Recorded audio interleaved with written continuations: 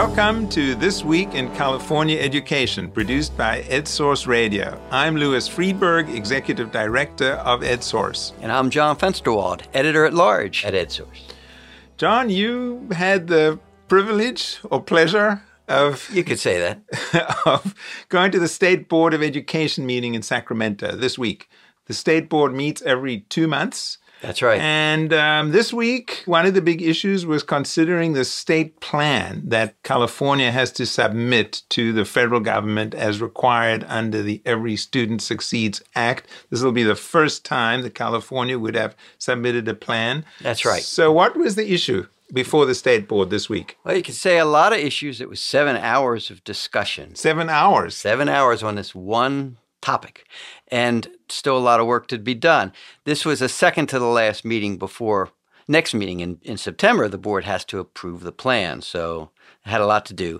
The Every Student Succeeds Act is a federal requirement. It explains how the state will spend about $2.5 billion in federal money, how it will identify the lowest performing 300 schools that receive federal funds, and what it will do to improve those schools. That's the sort of the crux of it. So what's contentious? What's the main issue that was on the table? Well, it's a tough task when you have a state as large as California, and the state has its own idea about the way that schools should be and districts should be improved. And it really wants to create one system, and it wants to mold the federal system around the state system. And that system is based on using the local control funding formula, the priorities set there, and the document that districts write, and also that dashboard we've been talking about before, that dashboard of colors that describe how well each school performs with 5 different colors. So that's the basic structure of the state plan, and it wants to make sure the federal system falls within that.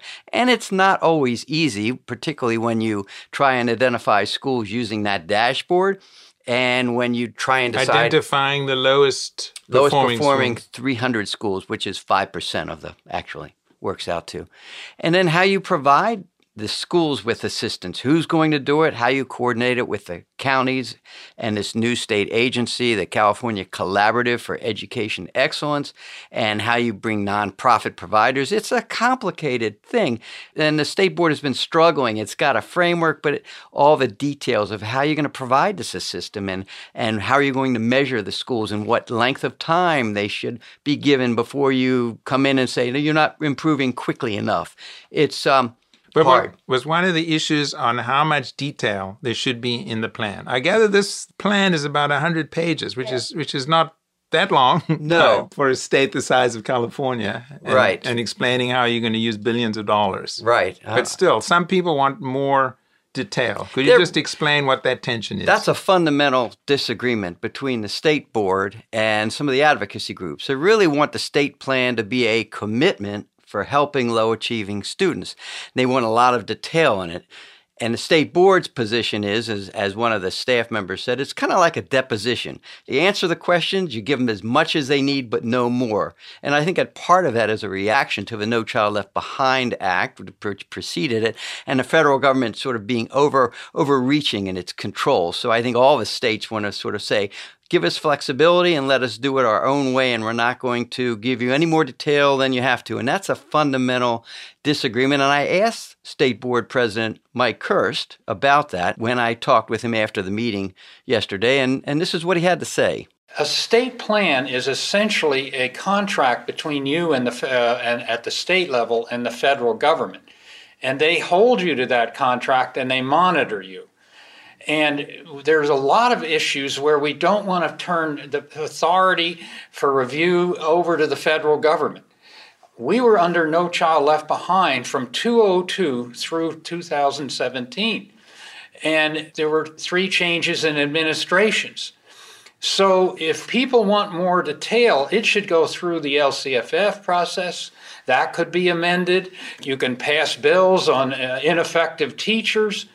But the question I would pose to these critics is, why would you want to hand the authority over to the federal government to be the person to decide how this is interpreted and the enforcement, and the fact that they don't change their policies, in this case, for 15 years?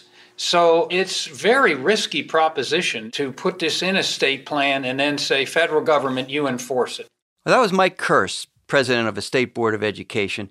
I also had a chance to talk to John Affeldt, who is managing director of the Public Advocates, a nonprofit law firm. John had a different perspective, and this is what he had to say.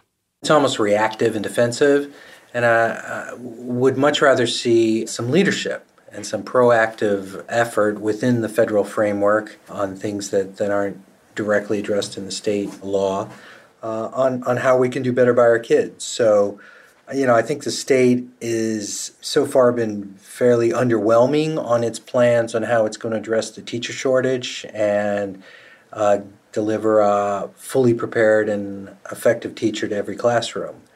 And we ought to be being more proactive about how we're going to attract and retain and support and maintain those kind of teachers in our classrooms. I think the biggest current shortcomings are that there are some other indicators that we were promised we're going to get flushed out and fit into the system as soon as this September, that now we're being told that's going to be another year at least. I'm thinking about school climate, I'm thinking about broad course access. These are really core priority elements that are part of LCFF that we still don't have in our accountability system. That needs to be fixed. And secondly, the support and intervention system is at a very cursory high level, and that's really core to our continuous improvement system. I think the board has to, within the next 2 board meetings, adopt a concrete, definable plan of how we're going to support and intervene on the schools that need the most support. That was John Affeldt from Public Advocates in San Francisco. John, one of the things that confuses me is there was a piece in the New York Times this past week about Secretary of Education Betsy DeVos, and the department actually is giving some states a pretty hard time. They're going through their plans with a fine-tooth comb, Delaware amongst them. California hasn't submitted its plan yet, but other states have. Well, what's the story there? Well, you could submit it in this spring, which 17 states and Washington, D.C. did, or you could wait till September. And I guess California will benefit from observing how the reaction and responses to those other states. So is the plan pretty much set at this point? Yeah, I think so, Louis. The next draft will be out in early to mid-August, and the board will vote on it in September. And I think that many of the larger changes that the advocacy groups have been lobbying for won't be in that final draft. Now, another issue that came up at the state board meeting was a lot of discussion about a new plan for English learners in this post-Prop 227 world. California had effectively a ban on bilingual education for many years, and voters passed this Prop 58 last November, opening the door to bilingual education once again in California. Ashley Hopkinson, our reporter who's been tracking this, was tracking what happened at the state board. Ashley, I understand things got pretty emotional at the meeting. Yes, it did get quite emotional. A few tears were shed during the public comment section. A few people struggled to get through their statement. They were crying. They were emotional. But these were tears of joy? These were tears of joy. Many people in the room were there under 227, and this was a moment of victory for many people in the room. And Mike Kearse made a comment about, because there's a lot of public comments periods. He said the public comment period was memorable. He called it one of the most memorable. There were lots of people coming up and saying what it means to them to have this roadmap enacted, to have this statement made about bilingual education being asset-driven as opposed to a deficit-driven system. What is that, asset versus deficit-driven? That being able to speak more than one language and communicate in more than one language is something that will be an asset to you throughout your education and to California. As opposed to in the past, somehow bilingual education was a negative, something that would detract from students actually becoming competent or being prepared for the world. Right. The idea that learning to navigate 2 languages at the same time would affect a student academically, as opposed to the new vision, which is that it enhances a student's academics and their opportunity to perform better in school overall. So you mentioned roadmap. The state board adopted a roadmap for English learners. What was that? Well, it's really a statement of guidelines, something that districts can look to, sort of a standard way of approaching English learner education, especially under Proposition 58. And advocates see this as a big advance, that there's some formalized policy now in place. Advocates see this as monumental. It is a statement about where we stand in terms of bilingual education, and not just a new approach to how English learners are educated, but a new approach to language acquisition in California schools altogether. Isn't one of the big challenges that California faces that there's actually a shortage of teachers to teach bilingual education classes or dual immersion classes? There are various variations of teaching in more than one language. Yes, there's definitely a bilingual teacher shortage. And Shelley Spiegel-Coleman, one of the advocates from Californians Together, she actually calls the shortage severe. I gather there is something, though, $5 million in the state budget that's supposed to help address this issue? Yes, there's $5 million. It's going to be for a bilingual professional development program, and it's going to be money that districts can use to help get more teachers into the classroom. And any details on how they plan to do that? Well, specifically, the money is going to be released in grant form, a minimum of 5 grants, and districts can try to get this funding. There are 2, not restrictions, but it's for teachers who have been in English-only classrooms for 3 years or more.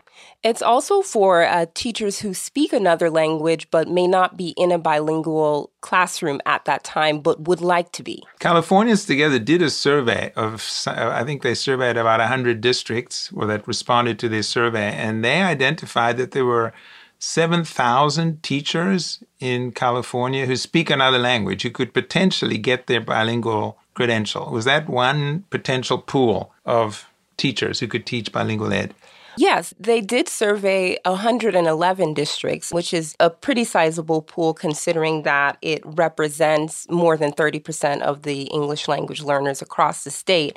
And what they found is that there's about 6,000 teachers who are currently in English-only classrooms that would be able to transition into bilingual classrooms. And there are also, on average, about 900 teachers that do not have a bilingual authorization to teach in a bilingual classroom, but would be willing, they said, if they were given the professional development and the assistance to move forward. So together, yes, about 7,000. Okay, that's interesting. So going with a current pool of teachers who are already in the classroom and trying to get them the bilingual authorizations. It's a really interesting 6 months after the passage of Prop 58. I can understand why the board members and others were so overjoyed. It really is a sort of a final renunciation of Prop 227 and heading in a different direction.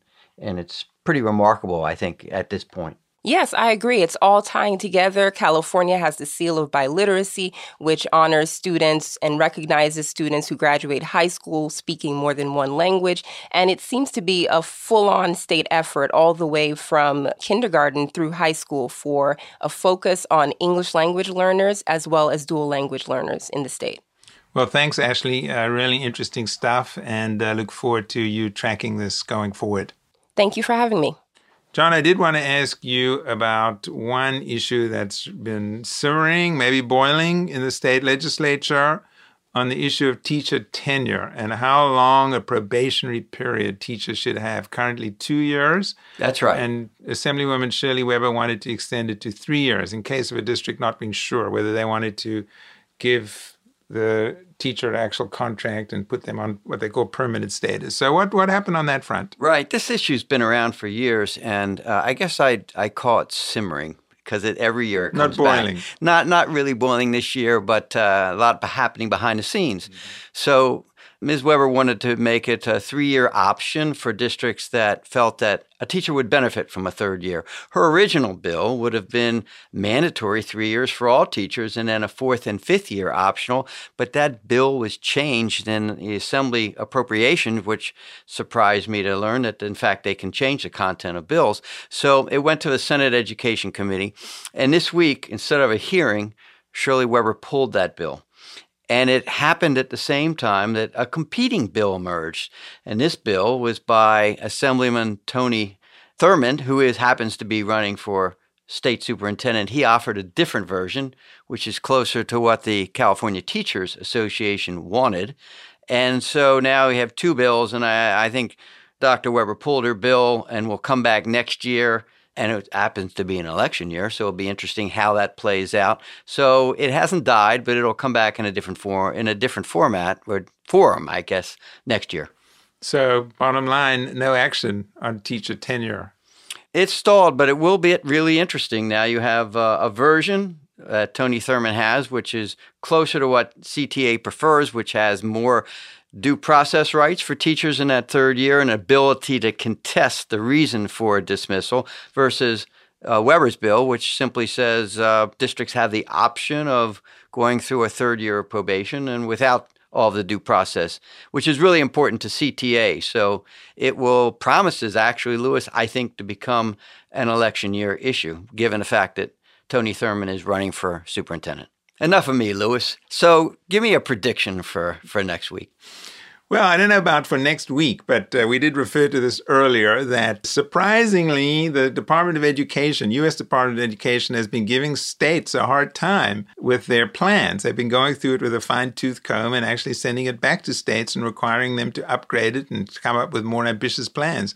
This has really taken everybody by surprise. I think if they continue to do this, there's going to be a lot of pushbacks from the states and Congress. I can see that Senator Lamar Alexander, as head of the Senate Education Committee, will weigh in that this actually is against the spirit of the Every Student Succeeds Act, which is really pushing it back to the states. So I think the Department of Education is going to back off. I think you're right, but much of the pushback was in sort of what's called peer review, the review by outsiders. And it doesn't necessarily, it's not the last word, and it's really not necessarily the policy of the department itself. And I think that Betsy DeVos, you're right, is getting all this feedback. So even these plans that have been submitted, the department itself may back off now that it has the final say in approval. Okay, well, we will see what happens. That's all we have for this week in California education, brought to you by EdSource Radio. For more on these and other topics, please go to our website at edsource.org. I'm Louis Friedberg, here with John Fensterwald. Our producer is Sarah Tan. Thanks for listening, and see you next week.